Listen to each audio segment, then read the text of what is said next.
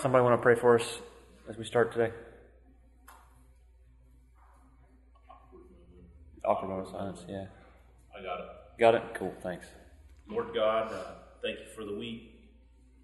Lord, we just thank you for being a part of our lives, and we ask that you help us to open our eyes and see the needs that are around us and the people that are in our lives, that you shine through us. In Jesus Christ's name we pray. Amen. Amen. Thank you. Before we get started, I did want to let you know that our podcasts have been approved and are now showing up in the iTunes store. So if you search for The Crossing, there's going to be a whole bunch that show up, but that icon or that logo is there. If you go like to the second or third page, you'll find it. And it looks like it's taking a while for the actual podcast to show up in the iTunes store, but if you subscribe, like they show up quickly. It's like as soon as I publish them out there, you'll get a notification that it's there.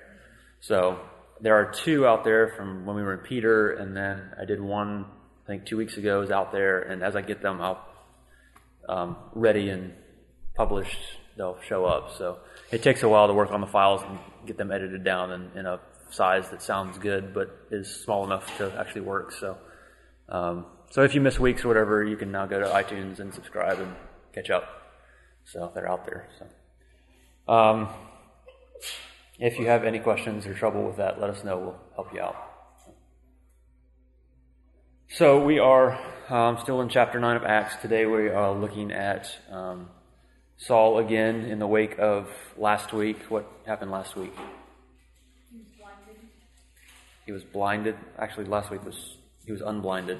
Oh, Yeah, he was blinded 2 weeks ago, and last week was his...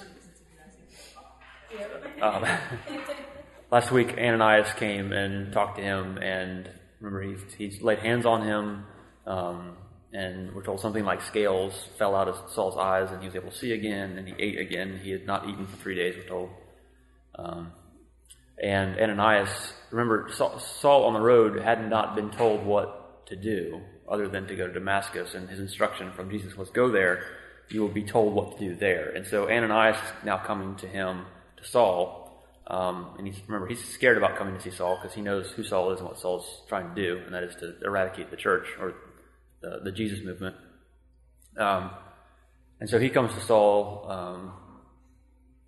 against his will a little bit after Jesus has appeared to him in a vision and said, you need to go do this for me, or I need you to do this. And presumably we don't actually get the dialogue there, but we're told that they sit down and eat afterwards.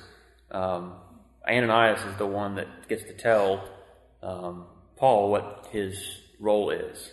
Because remember, in the vision, Jesus had said, Saul's my chosen instrument, I need you to go talk to him about that. And so we're assuming, reasonably so, that Ananias is now coming to Saul, and now Ananias is telling Saul what God has in store for him. So that was sort of last week. And so this week we're going to pick up there and sort of see what happens to Saul. I told you, I think 2 weeks ago, we talked a little bit about the structure of Acts, that it starts looking at Peter and John in the early church, and then we got Philip and Stephen and their stories as they sort of start to move the gospel out of Jerusalem. Philip being the one that takes it to the Samaritan people, Samaria, sort of plants the seed of the gospel that Saul has now come to Damascus to eradicate. And then we said we're going to look at this sort of the call story, the beginning of Saul, and then today is like the last bit of that call story, and then we're going to flip back to the rest of the church, and we're going to leave Saul for a little while, and then we're going to come back to him later. And so this, it's almost like Acts, tells you a little bit. It says, meanwhile, in another part of Israel or another part of the area. And so the action's flipping back and forth, the different people groups and the different areas in which the gospel is sort of taking root and multiplying and expanding and doing its thing. And so today's little bit that we're looking at is sort of the end of this call story of Saul. And then next week we'll move back to another set of people. Actually, we'll start looking at Peter again. So if somebody would be willing to read for us today, we are looking at It's 19, it's the second half of 19, all the way through 31. It's just 2 screens of text, though. You want to try? Yeah, I'll try. Okay. For some days he was with the disciples in Damascus, and immediately he proclaimed Jesus in the synagogue, saying, "He is the Son of God." And all who heard him were amazed and said, "Is not this the man who made havoc in Jerusalem of those who called upon this name? And has he not come here for this purpose, to bring them bound before the chief priests?" But Saul increased all the more in strength, and confounded the Jews who lived in Damascus by proving that Jesus was the Christ. When many days had passed, the Jews plotted to kill him, but their plot became known to Saul. They were watching the gates day and night in order to kill him, but his disciples took him by night and let him down through an opening in the wall, lowering him in a basket. And when he had come to Jerusalem, he attempted to join the disciples, and they were all afraid of him, for they did not believe that he was a disciple. But Barnabas took him and brought him to the apostles, and declared to them how on the road he had seen the Lord, who spoke to him, and how at Damascus he had preached boldly in the name of Jesus. So he went in and out among them at Jerusalem, preaching boldly in the name of the Lord. And he spoke and disputed against the Hellenists, but they were seeking to kill him. And when the brothers learned this, they brought him down to Caesarea and sent him off to Tarsus. So the church throughout all Judea and Galilee and Samaria had peace and was being built up, and walking in the fear of the Lord and in the comfort of the Holy Spirit, it multiplied. All right, thank you.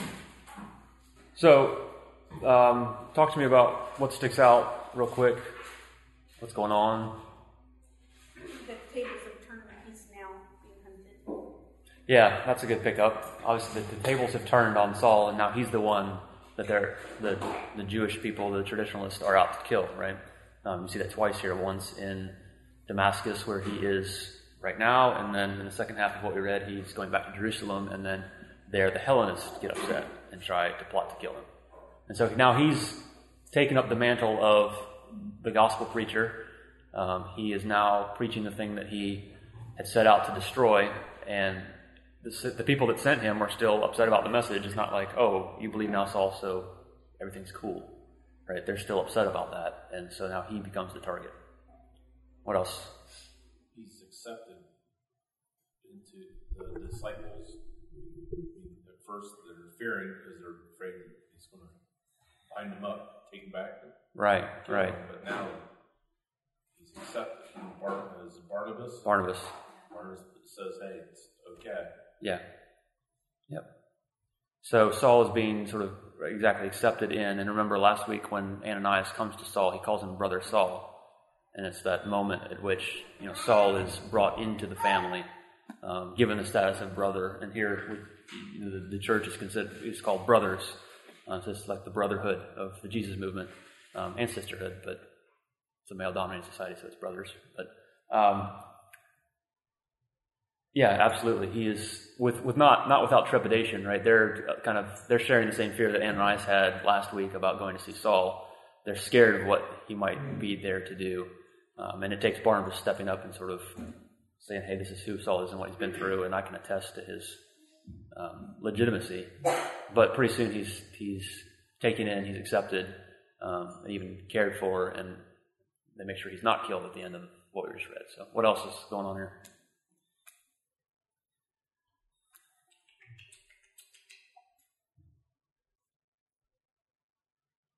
Anything else stick out? No? Okay, well, we'll jump in it, and I'm sure other questions will come up as we go. I'm really interested to see where today's discussion goes. There's a phrase in here that's really interesting, and we get to debate and discuss here at the end about it. So at the beginning, obviously, we're told he's hanging out in Damascus, and says for some days. So he's there for a while. So he has gone to Damascus, remember, to eradicate the Jesus movement. That's where he, on the road, he sees Jesus. Jesus says, what are you doing? Why are you persecuting me? Then he's told to go into Damascus, and that's where Ananias finds him, restores his sight, and gives him his marching orders from God. And so we're told here that he stays there for a while. So it's not like he restores his sight, hears from Ananias, turns around and takes off back to Jerusalem. So he's there for a little while, and we're told there in verse 20, what about his response? What's it say he does? Immediately began preaching. Sorry? Immediately began Yeah, preaching. yeah. It's interesting it says he immediately began preaching. I don't know, that strikes me. I don't know if it strikes you guys. I mean, we see that a lot in Scripture, but you got to think, like, most of the people that, like, Saul, he was very well equipped in knowledge. Yeah. So, like, for him, like, when he had his moment, I imagine it was like, wow, all this stuff I knew of the Old Testament was Jesus. So he could immediately turn around and be like, this stuff we know was actually Jesus. Right, and we talked about that last week. That's absolutely right. That Saul, in some ways, in many ways, is the perfect candidate for the role that he's getting ready to fill. And one being the fact that he is sort of at the top of the Pharisee class. He's well known. He's well respected. He has an amazing command of the Scriptures. Scriptures being the Old Testament, the history of God, and what He's done in His people. And Chris is right. So when things flip here for Saul, and he realizes that Jesus actually is the Messiah, it's a real easy sort of slide into, okay, well now we need to go back and sort of re-understand all of the old stuff. And we're going to see Paul do that once he becomes Paul and starts writing letters. In his letters, you're going to watch him sort of reinterpret the Old Testament in light of what he now knows about Jesus. Didn't we talk a few weeks ago about his passion? Definitely was a guy passionate about what he did and what his belief was. So that passion is flipped. Right. I mean, at the very we had that discussion about whether or not Saul is actually an evil guy. That's obviously up for debate and discussion, and I'm not saying one way or the other, but he's definitely a godly man, just misguided. And so it was his fervor and he's referred to as a zealous guy, which is a all-in, kind of obsessive, over-the-top about God and His institution and belief and right action. And so he's very much a man who is passionate about God. And so put those things together, very knowledgeable, very passionate. God flips the switch on him to let him understand who Jesus is. And so he's just ready to rock. And don't forget that switch is this amazing and bizarre experience on a road in which the bodily, physical Jesus shows up, surrounded by light and talks to him, and so, I mean, I'm just thinking about the action of this sort of, if I was on the outside actually watching this happen, here comes Saul, he has this crazy experience, and we're told immediately he pops up, gets done with dinner with Ananias, and the next day, or maybe even that day, walks out the door and starts preaching. And just sort of the immediacy that this happens is sort of profound and I think interesting. So maybe you don't, but I do. And then we're told he's saying, what is he preaching? He is the Son of God. Okay. That's an interesting phrase. It's the first time it shows up in Acts. It's obviously there in the Gospels. It's what Peter says. You are the Christ, you're the Son of God. When Jesus asks, who do they say that I am? And he asks, who do you say that I am? And Peter says, you're the Son of God. So it's not the first time we've seen it, certainly in the New Testament, but it is the first time it's showing up in Acts. It's an interesting phrase. That's the one we're going to come back to. Because it's not without Old Testament context also, and we need to understand that to know exactly what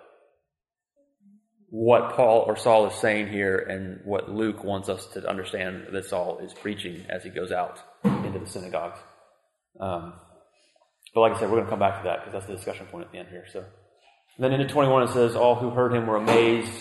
And so they have this moment of just sort of dumbfoundedness, especially, because he's come in, he's sort of been hiding out for 3 days, not doing anything. Ananias comes to him, and all of a sudden, very quickly, Saul emerges from his hole remember he's on this road called Straight, which is the main thoroughfare, the main road in Damascus. So presumably, we're sort of imagining now, the next day or whatever, sun rises and out comes Saul preaching the gospel. Where, put yourself in the Jewish or the church, the Jesus followers, shoes for a minute. you're expecting this guy to come and eradicate you, and all of a sudden he pops out of the house the next day and he's your biggest cheerleader. So that's quite a moment for sure. And so you can understand why Luke tells us that they're amazed. I mean, they've got to be dumbfounded. Like, what in the world is going on here? I'm sure they end up hearing the story because Barnabas is going to tell it later about what happened to him on the road. But certainly at the beginning there, they don't know that Jesus showed up, right? They don't really probably know what has happened on the road to make Saul flip like this. All they know is here comes this guy who was coming to bind us and take us back to Jerusalem to be tried in front of the priests. And now here he is, very adeptly and from a very educated standpoint, teaching the very thing that we're now claiming. So that's definitely a big moment for not only Paul, Saul, but the church in Damascus. I mean, that's a big God moment, certainly for them. If you're in their shoes 2 days earlier, what are you worrying about? What are you praying about? You're not going to get slaughtered. Yeah, that you're not being taken to your death, that God will show up and save you somehow. And I doubt this is what you expected God to do for you. And so this is not only an amazement at what has happened to Saul, but wow, God, you just came through in a big way. The guy just sent to bind us is now preaching for us. I mean, that's if anything is going to sort of get your fire going as a Jesus follower in Damascus, this is going to do it. 22, I think, is very interesting. Okay. Mine's worded a little differently. Mine says Saul's preaching became more and more powerful, and the Jews in Damascus could not disprove the proofs that Jesus was indeed the Messiah. What translation do you have? New Living. Okay.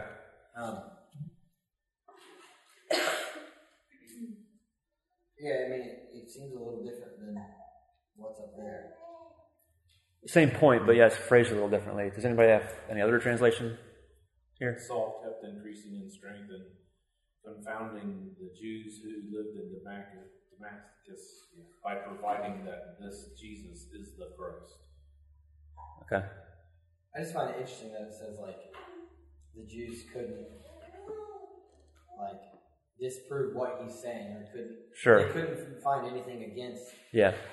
And I don't think either of those is wrong. I mean, just knowing what we know about the interaction with Jesus and the way the Jews would be coming back at him, trying to this back and forth. Yeah, that's interesting. It'd be interesting to pull out the Greek and figure out what exactly it says. But the point is the same, that there's this debate going on now that Saul at this point, is engaged in Damascus after this experience, where he's now preaching for Christ, and the Jewish population that's there is still pushing back.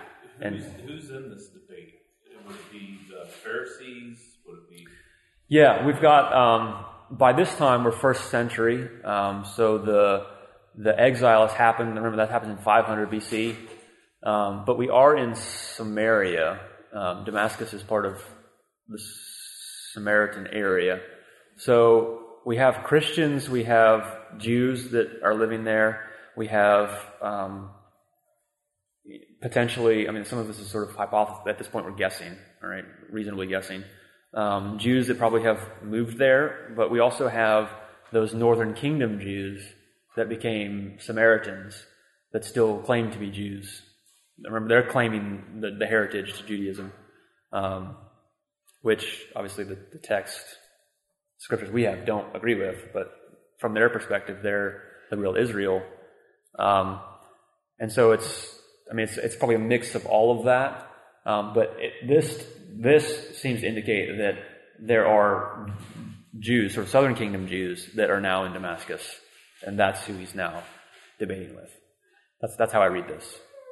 So I'm sure there are conversations going on with everybody, but this line, as we read it, I'm taking he's now interacting with sort of Jerusalem Jews, the people of the southern kingdom that have sort of held the scriptures and are sort of the line of David that came out of the tribes, the southern tribes. That makes sense? Any other questions about that? Okay. Right, and remember, I mean, this goes back to who we said Saul is. I mean, he knows I'm not going to say he knows everything, but he knows quite a bit about the Old Testament and has proven his ability to understand and interpret them to the point that he's now, was at the head of the Pharisee class. So the Jews coming to attack him or disagree with him or try to disprove Christ now have someone who really knows his stuff arguing back in favor of Jesus being the Christ. And so their task is a little tougher. It's not quite Jesus, right? Jesus knew everything and knew how to interpret them and did some amazing things in response to Pharisees and Sadducees and the religious rulers.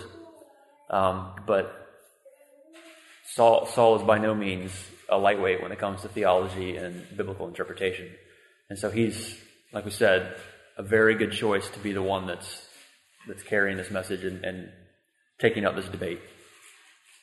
And then in 23 it says, when many days had passed, right? So there's another indication that Saul is hanging out in Damascus for a while. All right, so I don't know how long many days is, but it sounds like more than a couple, probably longer than a week, so he's probably been there for a while now. And we find out that the Jews are now plotting to kill him. So they're tired of him, and this is the pattern that we've seen time and time again. We saw it with Jesus, we saw it with Stephen, right? That the people that Jesus and then the people that stand up to speak for Jesus that are empowered by the Holy Spirit are able to confound the Jewish people and answer and retort and undercut all of their arguments about Jesus not being the Christ. And finally the Jews get to the point where they're done arguing and they decide, okay, we're going to kill them. Right? We can't beat them in terms of argument and debate, so we're just going to take them out. And so that has happened before.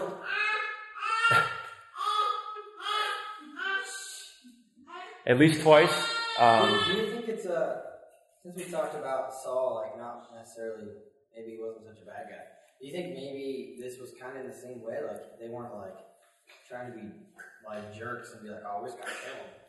Maybe they thought they were doing the right thing. Well, it's very, very likely. I mean, there's probably a whole mix of motivations for why the various people that make up the Jewish leadership that make the decision. Certainly, they justify the decision by saying it's heresy and we got to eradicate it. I'm sure there are those that honestly believe that, and I'm sure there are others, like Lonnie said a couple weeks ago, sort of about Saul and sort of the typical Pharisee that's just arrogant and power hungry, and they realize that what's being said is undercutting their power, and so for political and power reasons, they need to have it happen. So there's probably multiple reasons, and there are probably some that we don't even know and can't even imagine why. Maybe they've hated and are jealous of Saul because he's a big shot, and here's the shot that we get to take him out. There could be many reasons, but I'd say those are probably the two big ones. Like I honestly do believe it's heretical, and we have to take care of it. And the Old Testament tells us that the way we deal with heresy is to kill them, and the other is they're threatening my power. And so for political reasons, I'm going to take them out so they're not a threat. I think both of those are very valid. Beyond that, we can speculate. But we're told there that the Jews decide to kill him, but Saul finds out about it. And then right there in the end of 24, it says they're watching the gates day by night in order to kill him. So they're actually staking him out, looking to kill him. And we're told that the disciples, right? Whose disciples?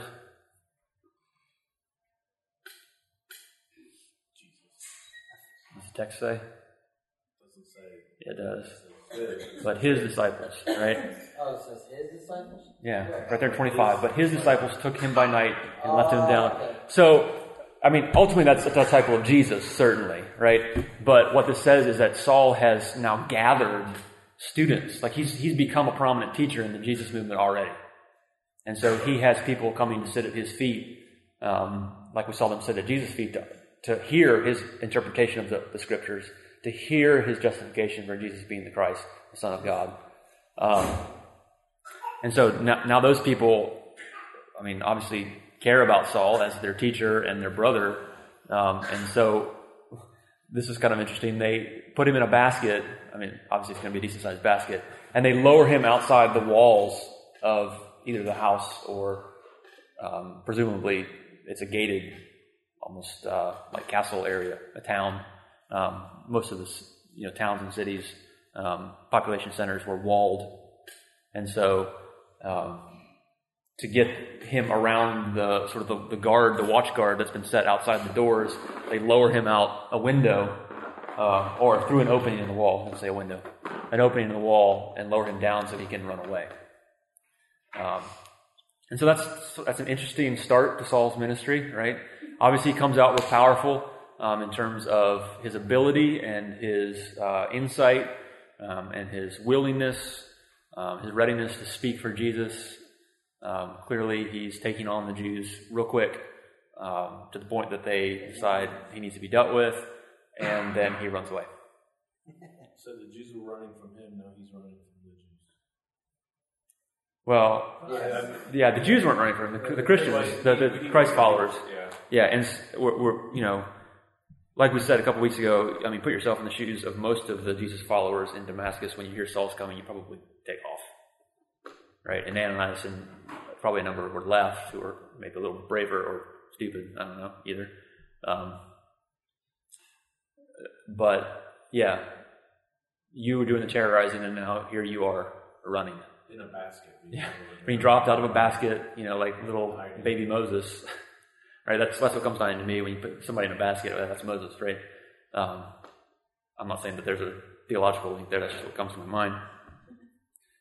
But yeah, curl up in a basket, being lowered out of a wall, and you bolt, and that's how Saul starts, right? Where does he go? No, he doesn't go to the desert. It's all desert over there. What's that? It's all desert over there. Well, yeah, he's going to travel probably through some desert as he goes to where he's going. But where is it that he's going? Jerusalem. Right, so he goes back to Jerusalem. Because if things weren't bad enough in Damascus, let's go back to the Jerusalem where I got sent to begin with to kill the Christians. I'm going back as a Christian now. Remember, that term doesn't exist. But he's going back to really the power center of Judaism. Right, this is the capital. This is where the temple is. He's going back in the lion's den, so to speak. Why? I don't know. It doesn't say why. But it says he goes back and tries to join the disciples. Right, so he's going back to what is now his family, what he understands his family. He's been accepted as one of the brothers in Damascus, and now he's going back to Jerusalem as, hey, now I'm one of you. And he shows up and they say, no, you're not. Right? They were all afraid of him. Again, I mean, here we have a fledgling community that's really been fighting to stay alive, literally and metaphorically. It's just getting off the ground. And Saul is the one that's been trying to attack them and been dragging them off. Remember, we read right after Stephen's episode, that little blurb about Saul, about how he approved, and then he goes off and he starts dragging men and women out of their houses and putting them in prison, presumably stoning some of them, and doing it as what he does. So now he's coming back to a people who he has actually terrorized, right? Whereas Damascus, he never got around to it. They're just worried about his reputation. Now he's coming back to a people who have actually suffered at his hands, right? There are people in prison because he put them there, right? He's coming back to, it's like someone walking in here who put our brothers and sisters in prison saying, hey guys, how you doing? I'm one of you now. Yeah. When your family, your actual family, not just your Christian, but your biological family is sitting in jail because of what he's done. So you can understand why they're a little apprehensive and a little reluctant to accept this Saul guy back into their fold for some real emotional, personal reasons, but also who he was before, regardless of the fact that your family is now in jail because of him. But there's this guy Barnabas, and he becomes Paul's traveling partner for a while, if I remember correctly. We're going to get there and learn a little bit more about who he is. But for now, he's the guy who takes Saul, right, and he brings him in front of the apostles. The apostles being who?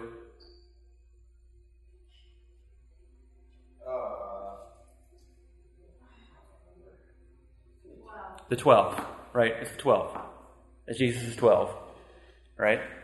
So they're the leaders of the movement, right? They're the ones that had been spent and really learned from Jesus, spent time with Jesus, learned from him. And so they're sort of the head of the movement. And so Barnabas grabs Saul, takes him straight to the leadership of the Christian or the Jesus movement. And what does he do?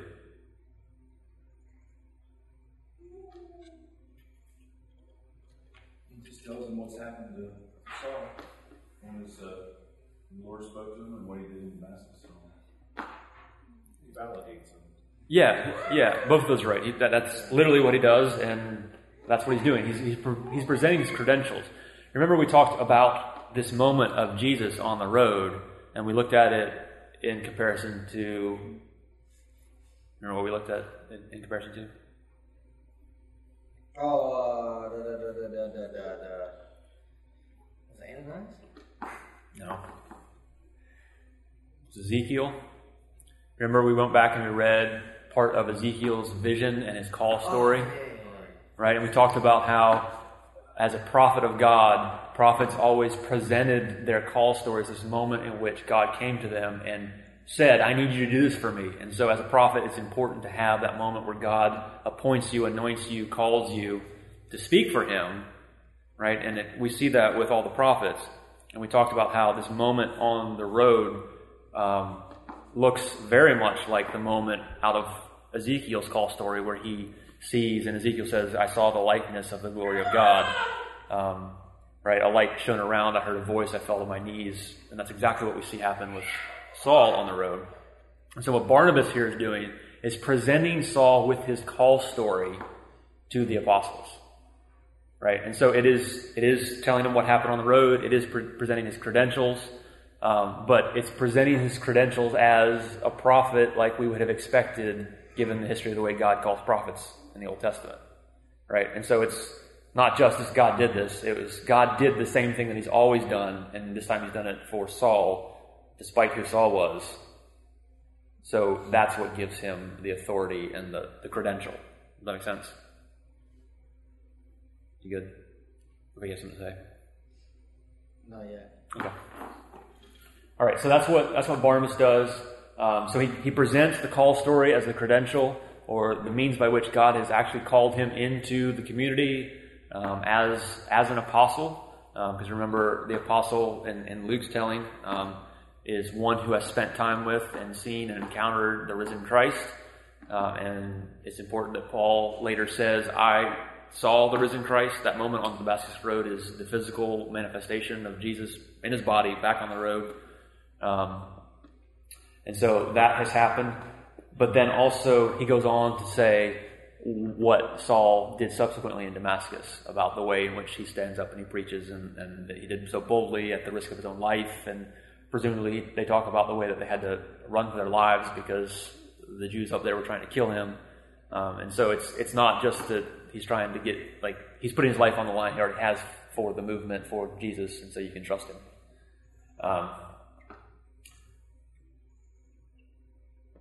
And so it doesn't say there, but between 27 and 28, we can assume that the apostles agree, they sign off, because one minute Barnabas is presenting his credentials, and in 28 it says, so he went in and out among them at Jerusalem, preaching boldly in the name of the Lord. So we assume the apostles have now signed off. He's now sort of has a standing in the community. He's now been accepted into the community, and he goes out preaching.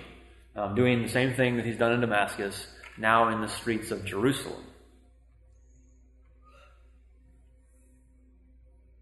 Think about that one for a minute. Wait, I was thinking, what did you say? In Jerusalem. Yeah, now we have Saul preaching the gospel in the streets of Jerusalem. Think about that context. Think about who he was, where he came from, what's going on in Jerusalem, and what it means now that Saul is now out in the street. People are seeing this. Yeah, now it's visible. Yeah. Situation. Right. Saul's known, right? He's a big deal. As far as, remember, the Pharisees are the ones that are, they take the responsibility upon themselves to enforce Judaic law. Right? They're the sect that sort of through all sorts of pressure, threats, different ways. They go out and they make sure that you as a Jew are living the right life.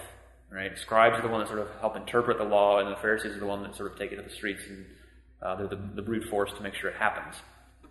And he is sort of the chief among them. And so the population of Judaism knows who Saul is. It's not like this random guy starts, street preaching. Here is the guy that used to beat us over the head with Judaic law, now preaching about grace and mercy and forgiveness and Jesus, and who this Jesus was and how he is the Christ and fulfillment of everything that we had expected. Put yourself in the shoes of the other Pharisees or the high priest. What do you think about this? Here we go again. Well, not only here we go again. I'd be pretty pissed. That's my reaction, is to be mad. Yeah. Yeah.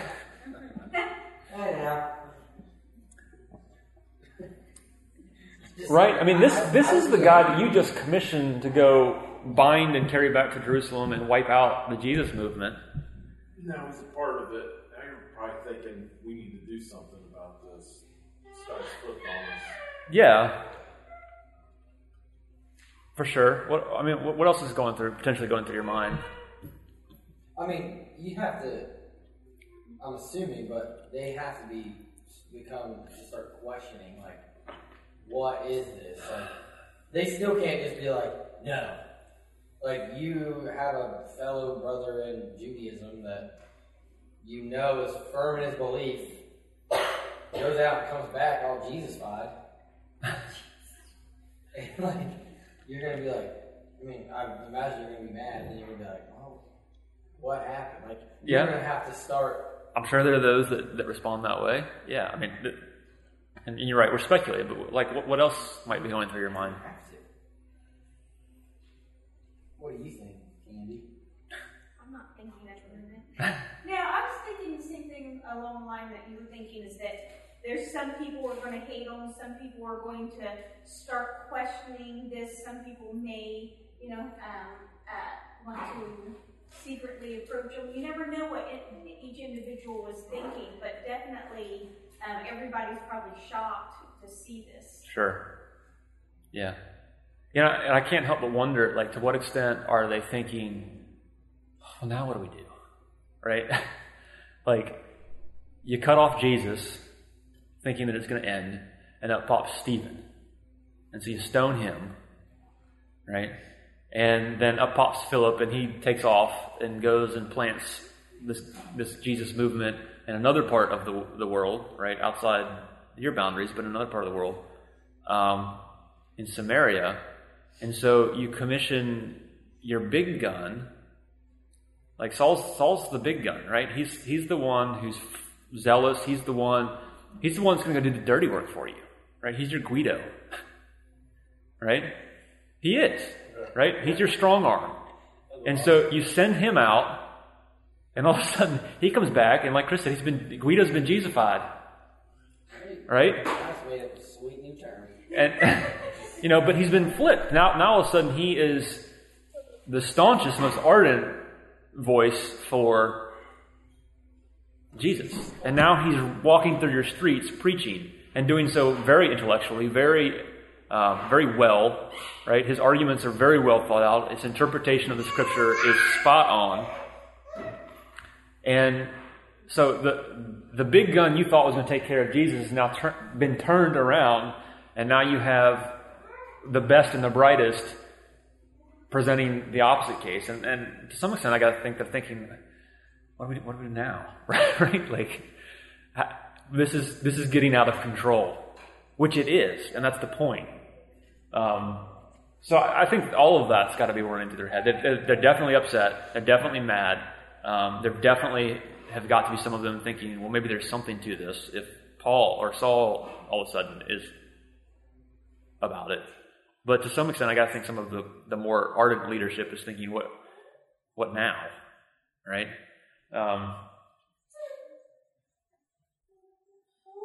And there in 29, we see that he takes on a particular group. What's that group? the Hellenists, right? So the Hellenists are back again. They've become sort of prominent. Remember, Saul is a Hellenist, right? Remember, he's Saul of Tarsus, and Tarsus is up on the Mediterranean Sea. It's in the Greco-Roman world. So he's one of them, right, that had been dispersed in the rest of the world and had come back. So he's now taking on his own, right? These are the Jews that have really grabbed onto tradition because they were living in another culture, and now so he's back arguing with them. And we see right there in the second half of 29, they turn and decide we got to take care of him too now, right? The hit list is getting very long for the Jewish authority, and now Saul's at the top of it. And then in 30, this pattern is the same pattern that we just saw in Damascus. They learn about the plot to kill him, that they want to kill him, and so they decide that they need to send him away. I think probably for a number of reasons, but it says when they learned this, they brought him down to Caesarea and sent him off to Tarsus. Where's Tarsus? What is Tarsus? That sauce put on fish. That's exactly what I was thinking. I was like, That's the city north across the sea. Yeah. Remember, we looked at this map. You can't see it, but if you can see Cilicia at the very top there, at the very top point, that's Tarsus, right? And so if you follow his journeys, this pink line there from Jerusalem goes up to Damascus, or after the purple one, and there's a red one that comes back down to Jerusalem. You guys see that? huh? Okay, Tarsus at the top. Yes. Right? Here's Jerusalem. Right, so this purple line right here is his journey up to Damascus. On that journey is the Damascus Road experience, where he sees Jesus, Jesus talks to him. Then the red one, he comes back to Jerusalem. That's where we just started today. All right, and then this big blue line, right? This is the brothers that we're reading about now. They figure out that the Hellenists want to kill Saul, so they take him over to the area of Caesarea. They put him on a ship, and they ship him off to Tarsus, which is way up there. Okay. Okay. Sorry. How long would it take, do you know, to get from one area to the other? Don't know for sure. I'm sure we can find that out. The road, several days. The ship ride, I don't know. I'm guessing, but a week.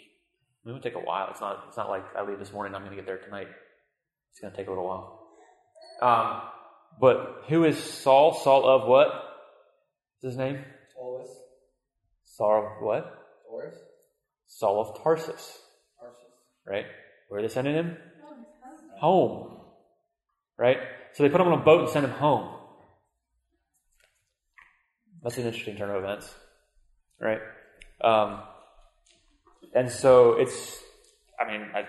we're sort of speculating that the will of God here, but it's as if he's commissioned Saul, said, I need you to do this for me, and you're going to go start at home. You're going to go back where you came from, and we're going to start there, and we're going to move out from there.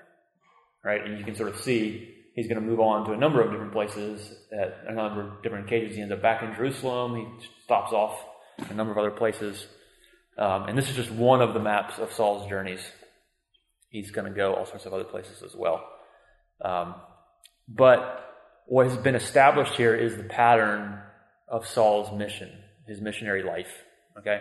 He goes, he stands in the streets, he works with, what is at this point sort of a house church movement.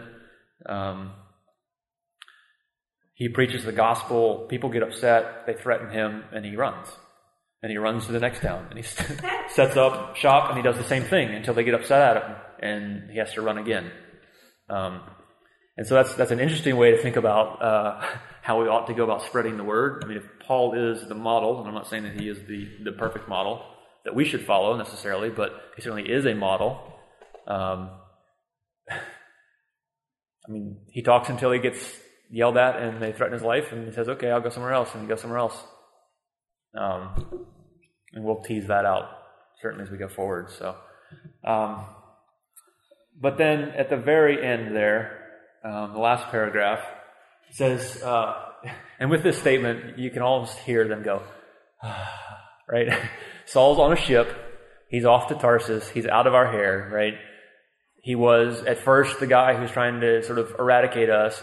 Then he came back and he's the lightning rod that is causing the anger of the religious leadership to fall upon not only him but us, right? Because he was causing all sorts of trouble. He's the vocal one. And so now he's on the ship and he's gone. And so that whole event around Saul is sort of calm for a while, right? And it says that the church throughout all Judea and Galilee and Samaria had peace and was being built up and walking in the fear of the Lord and in the comfort of the Holy Spirit and multiplied. So when Saul gets on a ship and he goes off to Tarsus to the other side of the Mediterranean Sea, right? A journey away, however long it takes, there's this time where the church gets to sort of relax for a minute, right? There's this breathing time in which the most vocal and ardent opposition is now taken care of, right? And taken care of in a pretty miraculous way. And we can just sort of relax a little while, Luke tells us. I found it interesting that it ends with it multiplied, and the thought that came to my mind is that even though it's a time of peace, people are still talking about the Oh, sure. Yeah. And people are still, they probably weren't bold enough to ask about it at the time that it was happening, but maybe in secret they were like, hey, what the crap is happening? Yeah. There's got to be a time of sort of deconstructing and debriefing about what in the world just happened, right? For sure. I think it's interesting there also. It says they walk in the fear of the Lord, which is a term. It's not afraid of God. That's a term of respect, that they have healthy respect of who God is and what He can do.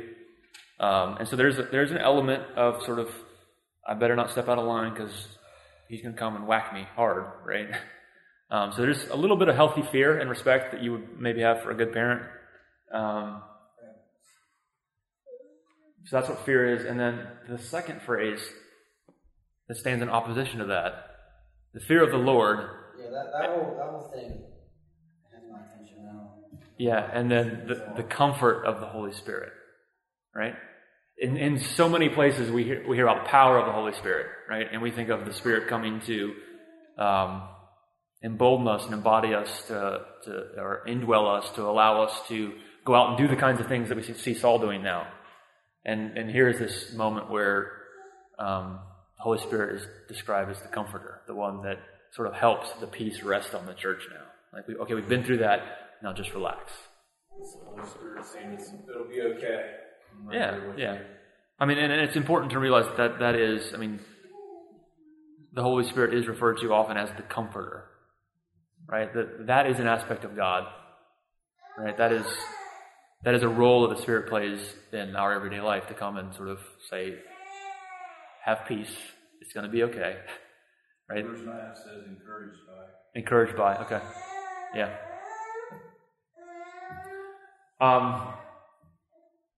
So let's go back, because it's really interesting that what Saul says in Damascus, what he goes and he proclaims is, what's the phrase he uses? He is the Son of God.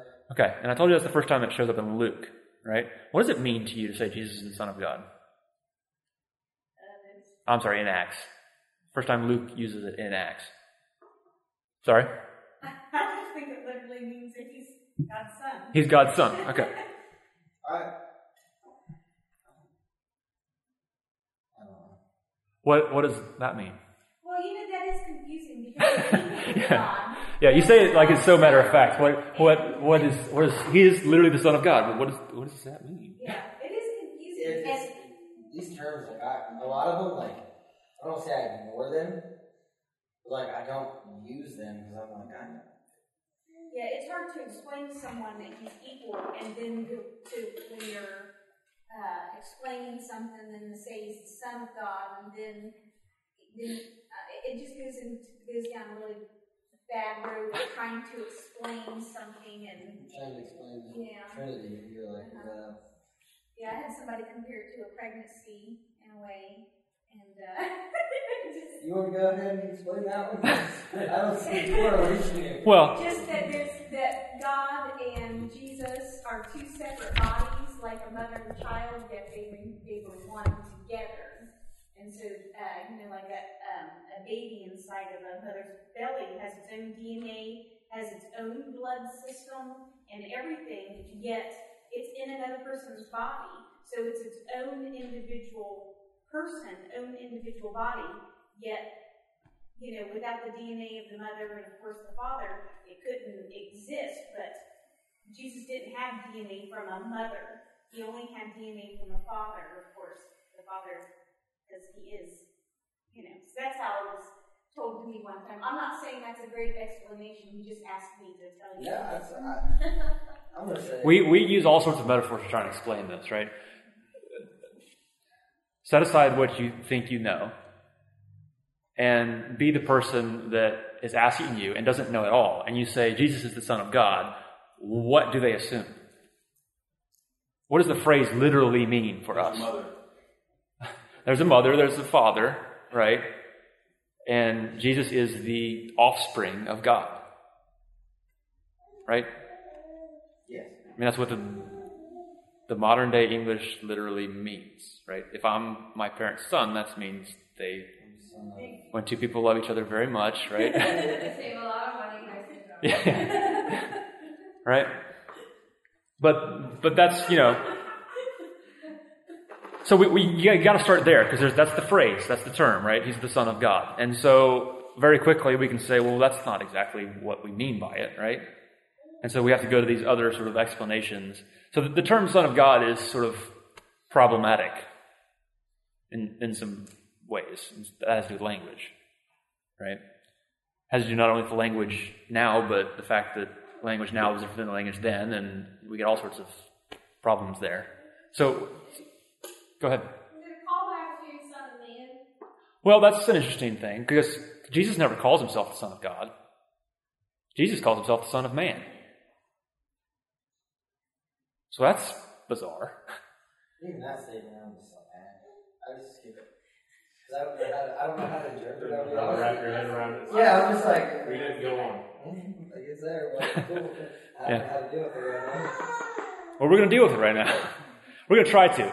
I mean, I'm not at all expecting us to have all the answers here. This is something that obviously the church for 2,000 years has sort of tried to understand and wrap our heads around, and we just have to sort of live with the mystery of, I don't know exactly how all that works, and go on. But I think to the extent that we continue to meditate on it and try and grasp it, it helps us understand the nature of God and who He is and how He's working.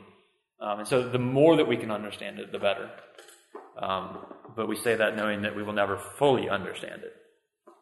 So that's sort of the framework of the conversation that we're having right now. So what does the Son of God mean? Because Joey's right, there's this term called Son of Man, and that's the one that Jesus used for himself.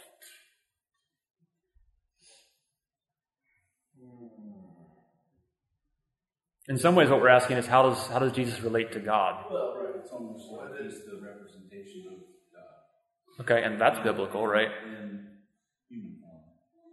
At one time. At one time. Or actually for all times, right? Because Jesus, once Jesus, I'll say this and we're going to come back and massage it later, but once Jesus is Jesus, right? And He ascends, like He still exists. He moves into the realm of heaven, sits at the throne, and exists.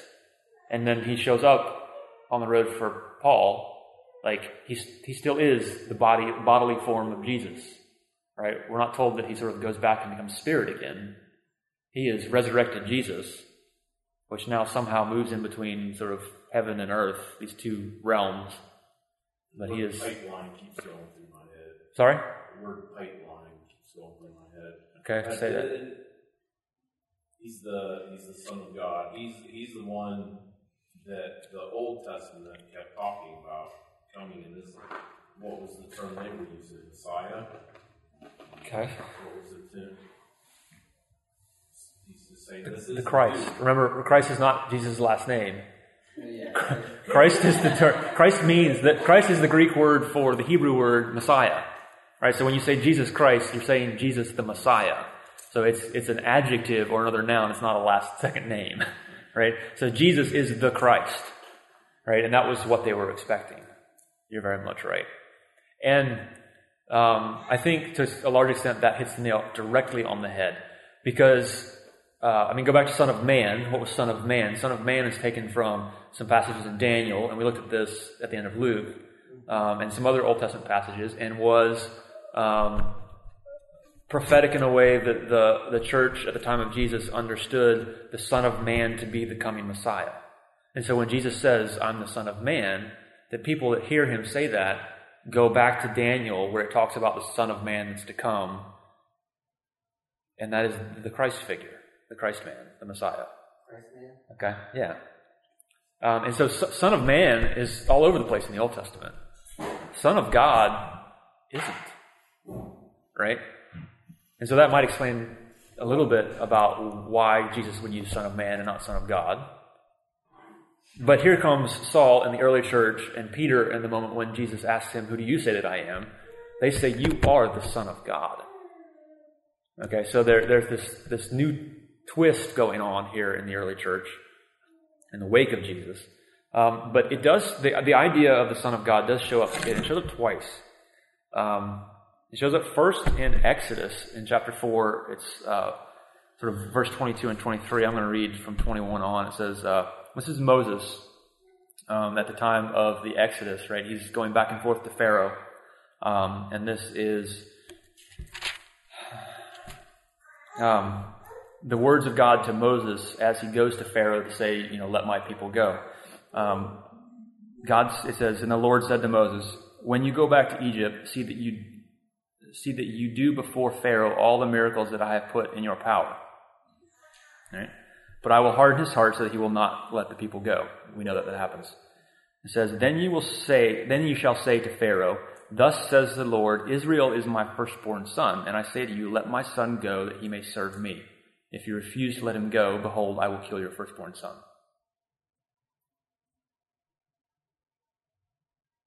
So in Exodus chapter 4, Son of God is Israel. God claims Israel, the nation, and says, that's my son.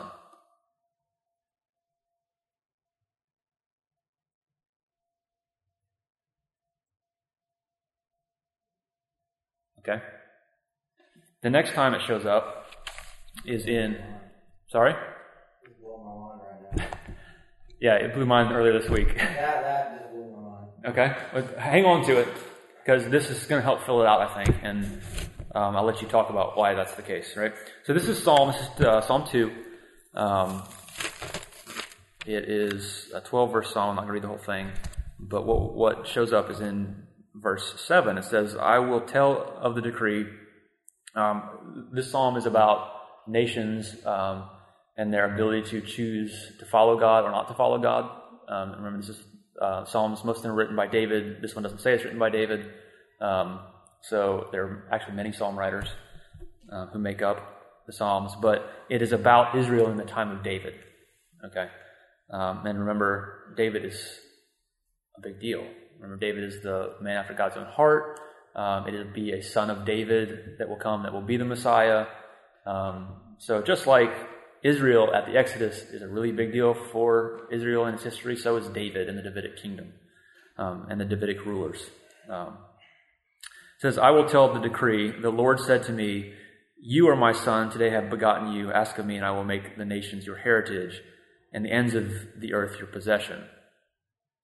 And so this is the other time when God claims a son, and it is most often understood, this is a messianic prophecy. As we look back at this, we see, and we need to say about prophecies in the Old Testament that when we look back at them, they have two purposes, right? They're saying something to the people at that time. But as we look back at them, we also look at them and say, well, what was going on at the time was a signpost and a pointer to what God would do with the Messiah ultimately. And so he's sort of, those moments and those prophets are forerunners of the Christ that's to come. Okay, so there's sort of a dual purpose in prophecy. And so as the early church looks back at that one, they say, oh, that was about Jesus, for sure. But that was also actually about David and the Davidic kings. All right, and so this was a psalm about God looking at the kings of Israel. Remember, different Saul, Old Testament Saul, was the first king of Israel. David was the one after him, and then comes Solomon, and then come a couple others. Yeah, we do, don't we? All right. So this comes sort of, I forget the exact period in terms of dates, but you've got the Exodus in which God calls Israel his son, and then you have the Davidic kings as the head of Israel, who he looks at and says, "You are my son."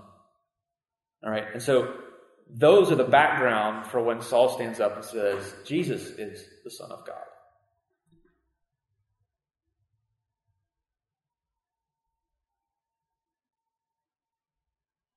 Because he is the completion, of those. Yes, together. right? And so, let's tease that out, because that's dead on and really important to understand. So when the New Testament writers and the early church says Jesus is the Son of God, by that time, the phrase Son of God in Judaism had come to be messianic, right? They understood Son of Man, Son of God. These were terms that were referring to the Christ, to the Messiah. And we have to also go back to this idea that, and understanding that Jesus is the sum of, the end of, the completion, the fruition, the carrying out of everything that God started in the beginning, right? Everything leads up to Jesus as the Messiah that will complete the redemption project, right? And so if you go back to God's promise to Abraham, when he says, I will bring out of you descendants and a family and a nation that will be a blessing to all the world, right? It is Israel as the nation that is to bless the world, and it is Jesus as its head, as embodying Israel, that is the completion of that promise, right? Jesus is the one that brings the blessing, right? So when in Exodus God says, Israel is my son, Jesus is the actual embodiment of that sonship, and carries with it all of the promises made to Israel and all of the role that Israel was intended to be for the world. Does that make sense? Israel is set aside to be a blessing to the world, not just to itself, but to all nations. And Jesus is the actual completion of that, like you said. In the same way that David in the middle of it is the head, and they are then to be a blessing to all the world. All right, so that's just sort of a midpoint, stopping off point before we get to Jesus in the story, but serves the same role. Does that make sense? So, if we understand sort of the Old Testament understanding of what, because remember, like we said before, the Old Testament is the backdrop for everything that happens in the New Testament. When Saul gets up and says Jesus is the Son of God, like in That's huge. Yeah, in their mind, Jesus is the end, not the end of Israel, but the completion of Israel, the Israel project. Jesus is the true king, that we once thought David was. Jesus is all of that stuff rolled up into one person, right? We don't mean Jesus is the reproductive offspring of God. That's not at all what it means, right? And so I'm going to take issue with the pregnancy metaphor. Yeah. Right? Right. But it's funny that you're talking about that because you keep using the word completed. Yeah. You could substitute for finished. And Yeah. That's what Jesus says, right? Yeah, and when Jesus says it is finished, he means not only his mission, but the entire Israel project and the promise that was made. The covenant promise that was made at Abraham and then repeated to a number of people, not the least of which was David, right? All of that now, covenantal history, comes to completion and is finished in Jesus on the cross and who he is. And then we get to launch out to the new covenant that he's now instituted. Right, so to say Jesus is the Son of God is much more profound than we usually think. Oh, Father, Son, Holy Spirit, right?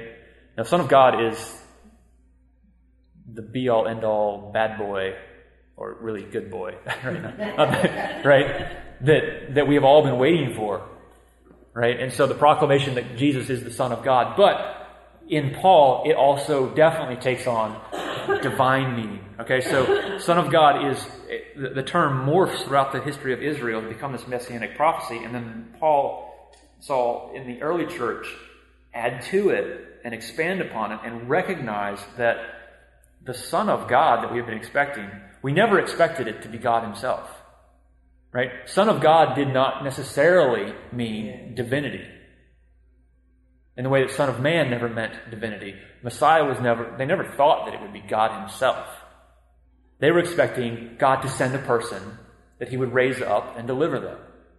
Right? So Son of God, when he stands up and says Jesus is the Son of God and Jews hear him, they're not hearing him necessarily say he's the divine person, third person of the Trinity. Right? They're hearing him say Jesus was the Messiah that we've all been expecting.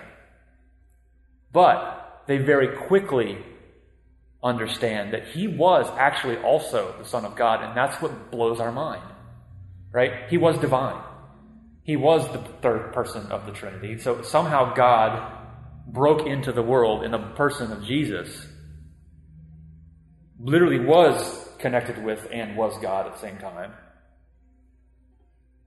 And so this term Son of God now morphs and expands and becomes divine as well as messianic, which was not necessarily thought to be the case or expected to be the case. Does that make sense? What's crazy is like this is so profound for him becoming Paul. Because it probably how long ago was it from Jesus to Saul Paul? How many years was it? But there's so many people alive that saw Jesus. Oh yeah. Yeah, well, okay, he goes back to the apostles, right? Okay, yeah. So that people saw him doing this, not saw they actually were witnessing miracles and saw Jesus doing all these crazy things. Yeah. So when he says this is what wrecks everybody. Yeah, and that raises a question, right? Did they, in seeing Jesus do all of this, did they understand that he was God when he was here? No. Because he never claimed to be so. He claimed to be Son of Man. He never said, I'm divine that I'm aware of. Well, because the God was still separate to them. Yeah. It was still the temple where God lived. God didn't live. Right. Although I will say towards the end, that's ultimately what gets him killed, is because, in part, I think they do understand him, the claims about him, which he doesn't deny, to be that he is somehow divine and connected to God in a way that the rest of us aren't. Right? But also that they never thought that this guy from Nazareth, who doesn't really have an education, could really be the Messiah. Right? When John opens up his gospel, do you know how John 1? John 1:1? Anybody? I don't know anything right now. Somebody look it up. Yeah. I'm going to look it up just to get it for sure right. But Joey's right. It is, in the beginning was the Word, and the Word was with God, and the Word was God. He was in the beginning with God. Right? All things were made through him, and without him was not anything made that was made. In him was life, and the life was the light of men. The light shines in the darkness, and the darkness has not overcome it. And then he goes on to talk about the Word becoming flesh in Jesus. And here again, we have a bit of a language problem. Word in the Greek is logos, all right? And logos is literally word, but it also means logic, wisdom. Jesus is the motivating force, the creative force. We're told that everything was created through him. So Jesus, as the part of the Trinity, is the creative part that actually brought about the world in the very beginning. And then all of a sudden he takes on flesh. So the creative force of the world takes on flesh, shows up, ends up being the Son of God, in the way that we now can understand that term. And now seems to be, from here on out, this point, an embodied creative force. And then we talk about the Holy Spirit as being the Spirit of Jesus. That term gets used. And that's the other part of the Trinity, which we're not going to go too far into today. In the Old Testament, there's lots of moments in which you hear the wisdom of God coming to people. Wisdom not being knowledge or intellectual acuity. Wisdom carries with it much of what we understand and the way we think about Holy Spirit. Wisdom actually is what John means by logos, by the word. And so in the Old Testament we have, it's thought, as we look as Christians back at the Old Testament,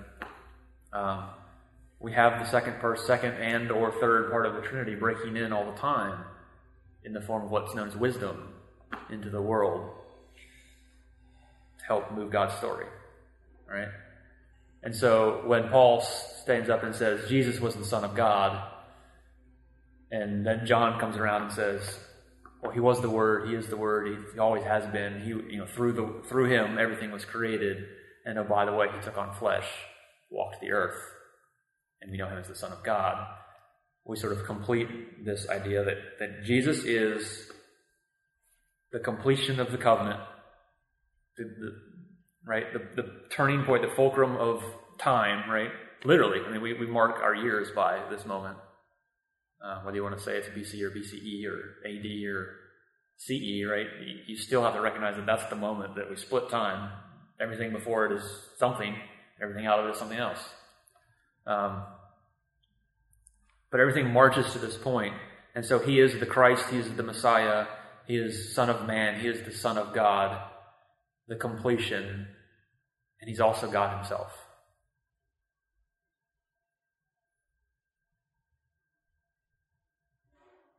Like I said earlier, everything I thought of the Trinity last year, I now think, what the heck was I thinking? And right now I'm going like, my mind is blown. Like everything I thought about the Trinity is different.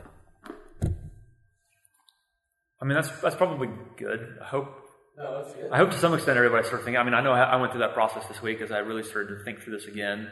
Like I said, I don't have all the answers. Like, how does that really work? How does it relate? I mean, there are parts of the church that adhere to something called modalism, and that is that it is one God and he takes on three different forms at different times. That's not the Trinity. That's not Trinitarian theology. The Trinity says all three coexist together somehow. And so when we say God the Father, God the Son, and God the Holy Spirit, we're sort of splitting and categorizing these three aspects of God. Because we see them in... Yeah. But for me, this discussion, and particularly the Old Testament context of what we mean when we say Son of God, when I hear it just in everyday use, we say Son of God and we understand it as distinct and separate from God the Father. And whether we can say, no, it's still the same, but our language sort of says that those things are different. And when this understanding of Son of God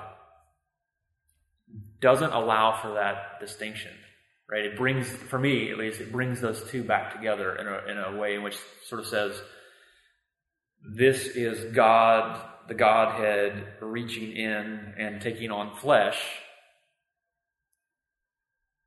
to be himself the fulfillment of his promise. He's still very much God. It is God, right? Jesus is God.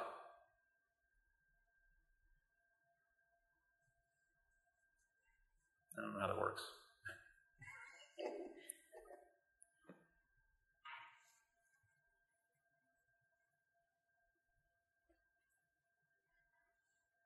I now know why I believe he is God.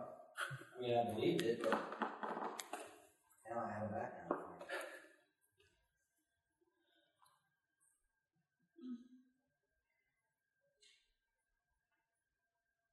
it. Any thoughts, problems?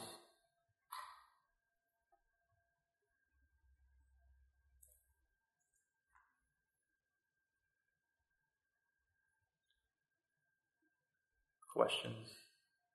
I mean, is this a profound discussion for most of you? I mean, does it help?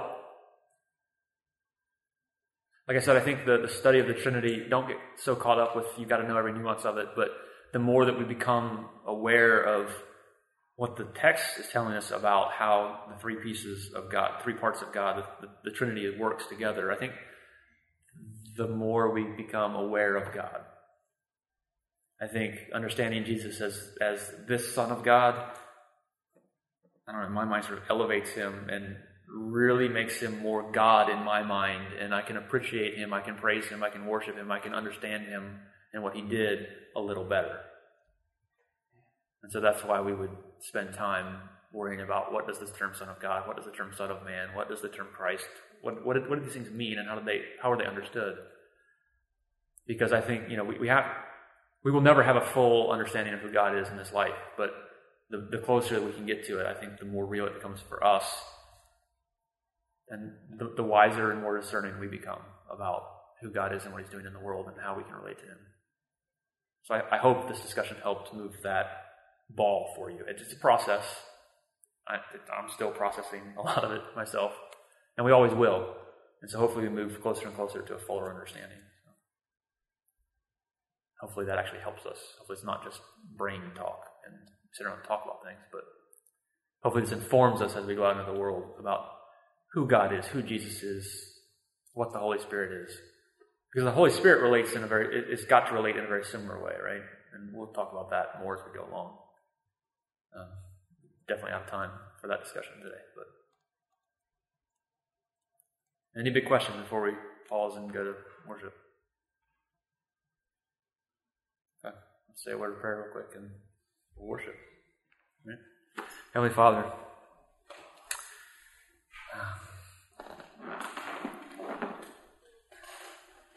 thank you for your word and all of its meanings. Thank you for your Son, for Jesus, for being who you are. You are a big, amazing, powerful God. And you have broken into our world in an insanely profound way, which we can only begin to comprehend. And so we thank you for who you are and what you've done, and we thank you literally for your word, for your holy scriptures that help us begin to wrestle with and grapple with and put some shape to who you are. We ask that you would continue to work in us to develop our understanding. Give us wisdom, give us discernment, give us understanding